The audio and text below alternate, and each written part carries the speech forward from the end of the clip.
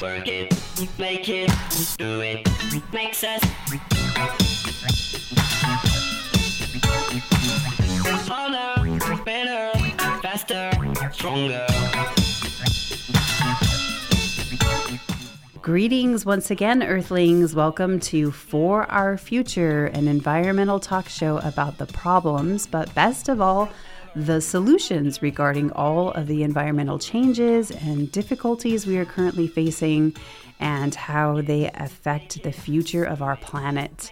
With me, as always, is my co-host, Prema Walker, sustainability consultant and a hardcore composter. Yes, and I am Selena Gentry, the lab tech for the COD Radio, TV, and Media Department. And in our previous episode, we discussed food injustice and how it affects us living here directly in the Coachella Valley. And we discussed solutions such as composting and how easily we can grow our own food. But today, our topic is plastics. So, what exactly are plastics and what are they made up of and why are they so bad for us? Why are we so concerned about plastics? As for myself being someone ignorant about plastics, I think I have a basic awareness in as much as that plastics are polymers. And I don't know if there's some plant material involved with making them, such as the way that rubber trees are made to make rubber. I know that most plastics contain harmful chemicals that go into the polymers and epoxies that are melted down and then shaped into whatever shapes, like for water bottles or, drink containers or food item containers, parts for machinery, medical equipment, etc. But I think maybe Prema might know more as far as like what exactly are plastics. Well, my first interaction with plastic is like back in 2000 when I first saw a plastic bottle back in India. But my actual interaction is in my second year of engineering, where we have a lab and we have to kind of do some molding. So they got some plastic beads, and we have this mission where we have to put those beads in there, and it's called injection molding, where you make a plastic bottle out of it. So that's my first interaction. How I saw plastics, I just remembered it because I can exactly it's flashed in front of my eyes how the process happens. I know back then it was really, I'm really excited to handle plastic because growing up in India, it's always aluminum or steel. We are kind of using some kind of metal containers or glass. And imagine a 7-year or 10-year-old girl going into a store and carrying a kilogram of oil in a glass container, and you drop it in the middle of. So like when I saw like plastic containers and oil carrying around, I'm super excited about it. And back in the days in 2012 is my first interaction is how to make plastics. I also know that most companies don't care whether the plastic that we have nowadays is good or bad for us. They just make the products as cheaply and easily as possible. So that at least is my understanding. So what do you feel what can you tell us about the facts versus concepts? So what we see every day, listen in the media, or, because most of the kids don't read newspaper or look for like independent journalist news or anything. What we see are facts, and they are not completely true most of the time. But if you dig deeper and understand what is the concept that led to that fact, will give you a clear idea of anything. So for example, plastic is bad. Plastic is made from fossil fuels. That's a fact. But if you understand the concept, how plastic is made, plastic can be made from sources like coal, crude oil, plant material like cellulose. So what happened, why we are saying fossil fuels, plastic made out of fossil fuel is bad, is because fossil fuels are not renewable. We have very limited source. We are digging them out, and they go through a process called fractioning, where they, do some magic in their fancy missions and everything, factories, and you get different varieties of material. And as a byproduct, at certain stages, you're getting plastics, and you're further processing them with the process of polymerization and adding chemicals. That's where you're getting plastics completely, so which makes it stronger, harder, and reasonable to hold the material. So that's the concept behind making plastic, whether it's coming from natural coal, crude oil, cellulose, or salt, whatever the material they're using. Concept is there are many sources where the plastic can come from, but the fact is plastic is bad. Okay, so I know also, especially like, what about in regard to clothing? I know that polyesters are especially bad for our skin, but also the natural bodies of water and the oceans when we're doing our laundry, because these plastic microfibers that are contained in the polyesters are washing into everything and clogging up, polluting the oceans basically. And I've been made aware of some of this through supporting some cleanup and reduction efforts from organizations such as surfrider.org and Free the Ocean, or Oceana, Sierra Club, Greenpeace. That's just like a handful of the different organizations that are trying to help. They put out emails and publications, and they send out information on the effects of plastic pollution, especially in regard to the oceans. But you also mentioned that the heat will heat the material against your skin, and then it seeps in through your skin, and it causes health problems. Yeah. So I learned that when I'm taking my anatomy class for my massage therapy certification, and skin is your biggest organ. It's not only sweat and throw out the waste material, but at the same time it absorbs stuff into your bloodstream. Imagine we are saying we don't want plastic in our soil, we don't want plastic in our water. Especially in the Coachella Valley, the summers are high as 120 degrees. right. And if you're wearing a polyester or recycled material fabric, at that temperature, probably a little bit of it is melting, and you're already sweating underneath. And that polymer is going into your sweat glands, and it getting absorbed into your bloodstream directly. So by wearing polyester clothes or recycled clothes, like made with recycled material, you are actually polluting your own body. It's a good marketing tool for companies saying, hey, we are making clothes with recycled bottles and stuff like that. But again, It sounds like it's better for the environment, but it's not good for your body, and in return it's not good for the environment as well. Again, go back to concept versus fact. So we know that some plastics are made with fossil fuels, coal, crude oil, and then they get the byproducts at different temperatures and then mix them down with certain chemicals to make a certain shape, or harder or stronger. And so then we get our different varieties of plastic.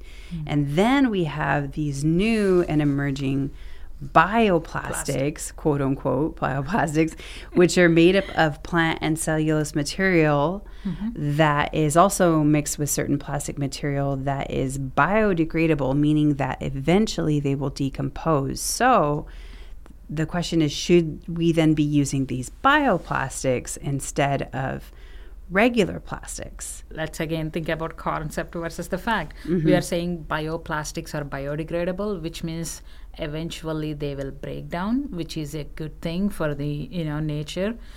But considering the plastics, I don't know when the plastic started, back in the 1940s or a little bit before that.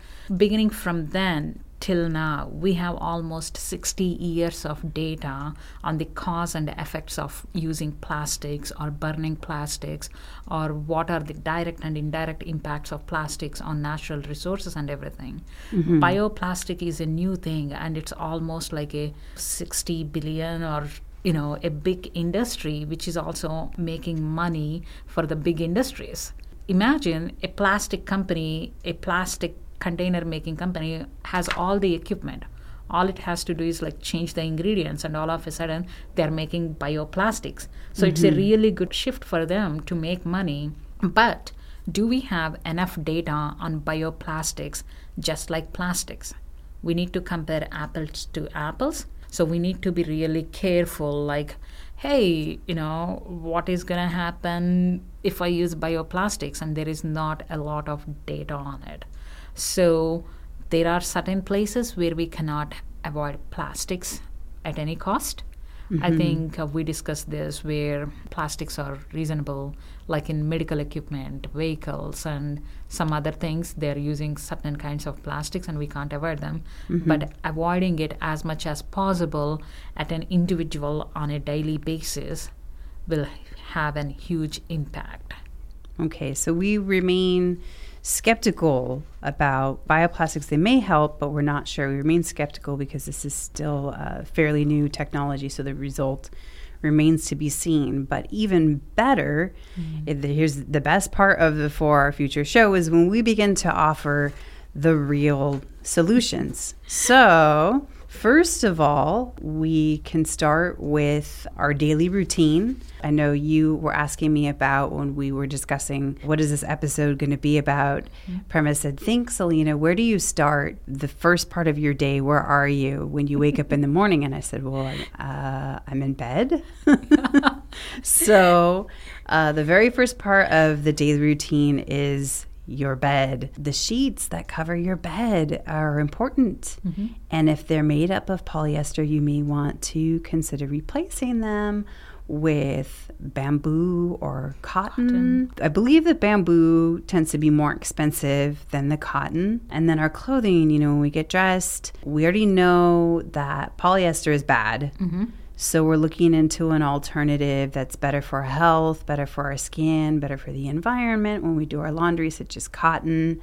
Hemp, I have actually found a great brand. It's called Wama, and they sell all of their underwear made out of hemp. They're comfortable, they fit really well, and I feel good about buying hemp clothing and knowing that I'm doing this great thing for the environment. And they have some great sales. So then aside from hemp, we have flax linen. We have jute. I've never heard of this one, Rami? Where have I been all my life that I don't know? So what is that made out of, Rami? Ooh, I can do a quick Google search, but I did not exactly certain. Yeah, I mean, I was doing research for this episode, and I came up with so we have a list. And some of them we never heard of. Right. So of course, then there's wool or alpaca, silk. As a vegan, of course, I'm going to prefer the vegan stuff. So this was a surprising one. Pineapple fibers. And I wonder if there's a word then for that. We're calling it pineapple fibers, but we'll have to see if that material actually has a more specific name, like pine cotton or something. I don't know what they might call it. But I found that one very surprising. So that is something I'm going to have to start looking for. I'm going to have to start finding some products that are made from pineapple fibers. Maybe if it smells like pineapple, that would be, lovely. But anyhow, so we are trying most especially to avoid polyesters and PVC, like what goes into a lot of the shower curtains and things that would surprise you. I realize there's PVC in receipts. Yes. That I've been told, wash your hands after you handle receipts. We're trying to avoid spandex and clothes or shoes, things that are made from recycled plastics that are giving us a sense that this word recycled means that this is something good that was done for the environment. However, you're still wearing a plastic product against your skin that may be harmful to you. So with toiletries and the daily routine, there's all sorts of solutions. For example, I use a bamboo toothbrush. And I know you were saying an even better alternative may be an electric toothbrush so that you're not always throwing away. Yeah, the plastic ones. Again, back in India, we used to take neem. It has really some medicinal qualities, I guess. So you just take off the leaves, take the twig, and brush your teeth and chew on it. You might have heard neem oil. Gardening people will know exactly when I'm talking about neem oil because they use it as a natural pest control. On Amazon, you can kind of find this neem sticks bundled together for $9 or $10. I think you can use it for like cleaning your teeth and everything. I've seen it in the health food stores too. Yeah, you were saying something too about like if you're going to use a tongue scraper, like usually I will definitely brush my tongue and get all the junk off of there. But you mentioned something about like use a copper one. Yes, because copper has this quality. I guess it self-oxidates. This is what we do in India. Like you don't have this fancy tongue scrapers or anything. All you have is like a stainless steel, or if you are a little rich, you will go for copper. And you hold on to it. It's not like you have to throw it away every 6 months or 3 months or something. It's like you have copper with you and it lasts for a lifetime because it goes through this natural cleansing processing on its own where you don't have to take care of it much. That's like a $8 or $5 investment from your side for your oral hygiene, and it will last you forever. Aside from the bamboo toothbrush, I receive ads for products all the time from Free the Ocean to buy toothpaste tablets, shampoo bars, products that completely eliminate the need for plastic bottles or a tube of any type that can also be found through other companies selling products to help improve the environment, or can also be found like on Amazon. If you're interested in making these changes but still are wanting to find the best price for these items, then as far as all of the biodegradable plastic coming from restaurants that are producing, all of the flatware, all of the utensils, your fork, your spoon, your spork, or whatever, rather than relying on these restaurants to hand out the bioplastic utensils that we're still a little skeptical about, it's a better solution to just have your own. Yeah. Bring your own stainless steel straw, your own spoon, your own fork. With all the things that women carry around in our purses, it seems like this shouldn't be too big of a deal to, carry a spoon and a fork with you. There's probably men out there who would rather be caught dead than be seen with like a purse or a bag or something. But what about your lunch kit? I've seen guys that have their ice chest, their lunch kit, and maybe can think of it more as like a little set of tools that he's carrying with him that helps it to not seem so embarrassing. Like, you're a guy out there with carrying a purse around with you, and you can still feel like you're doing this very important thing for the environment just by taking these very small actions that collectively equate as a part of a whole to these huge results in terms of reducing the amount of plastic that we're putting out into the environment.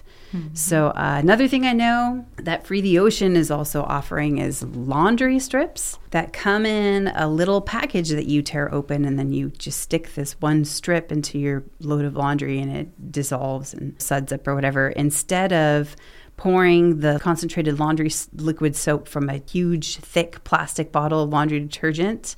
However, I'm still using the Ecos or the 7th generation, whatever, a brand that's not really putting a lot of like phosphates or pollutants into the water, but you have this big laundry bottle that you're dealing with all the time. Another one of the solutions that you can use your big laundry bottle for is an organization known as ecobricks.org. Yes. So this is an organization where it's not only just the laundry bottle, so you can take any kind of plastic container. And remember, most of the cities doesn't take the tiny plastic bags that comes with groceries or your chocolate wrappers. They don't consider it as recyclable because it's too small to recycle, or it's in the a dying stage, so it has to end up in landfill. So this organization called EcoBricks, ECOBRICKS.org. So what you do is like you can take a tiny water bottle to a big laundry detergent bottle that's plastic, and all you do is you take all these plastic wrappers, plastic bags and everything, and just put them inside that plastic container. You clean it, dry it, you start shoving all the plastic bags, plastic wrappers into that plastic container and ship it to them. They use those big plastic bottles filled with plastic material inside rather than going it into the landfill. It becomes part of somebody's house as insulation. So instead of using a bunch of, insulation that's harmful or made with a bunch of fiberglass, etc. So in third world countries, they build these affordable housing for people that does not have a house. You're solving two problems with one solution The plastic is not ending in landfill or decomposing, decaying, and becoming small, tiny microplastics, contaminating our sources of water, land, soil, everything. So check out that website, ecobricks.org, ecobricks.org. It makes me wonder, if they tested it to see if it's superior, even how it holds up, in comparison with the fiberglass or the other materials that we're using, these other, expensive insulation. But that's a beautiful way to repurpose it. You can take the laundry bottle, fill it with wrappers, then it can be repurposed as an insulation material. So that's amazing. I never knew that until you told me about that, ecobricks.org. I know you were also talking about one of your pet peeves, Prema's pet peeves. It'll become a special feature on the show, Prema's pet peeves. Okay, this is our first one. What is one of Prema's pet peeves? Stickers. Stickers. Okay, so why stickers? Because, close your eyes and tell me where you imagine those stickers. So certainly on cars. Oh, yeah. Maybe on laptops. Yes. Places where people, they're on their books or their notebooks, their laptops. Certainly on your cars. Water probably the number one place. And the very common places like on produce or, in the grocery stores right. we have. But the thing is, again, a fact is you love to have a sticker because you're supporting the ocean cleanup or the cleaning the environment or cleaning the beach. But the concept is that sticker is made with vinyl, which is nothing but a form of plastic. And once you have the sticker, you open it and you have this back part, which is also some kind of plastic. Because of its size and its thickness and everything, it's not recyclable, which means it's going back into the landfill. And you had this sticker for 4 or 5 years on our car, and we want to sell our car, and the next person says, oh yeah, you gotta take off all those stickers. Are you going to put them in recycle? You can't. And you have to just throw them into the landfill container, which means they are ending up in a trash container, going into the landfill, which will break down into tiny microplastics, again, pollute our land, water, and everything.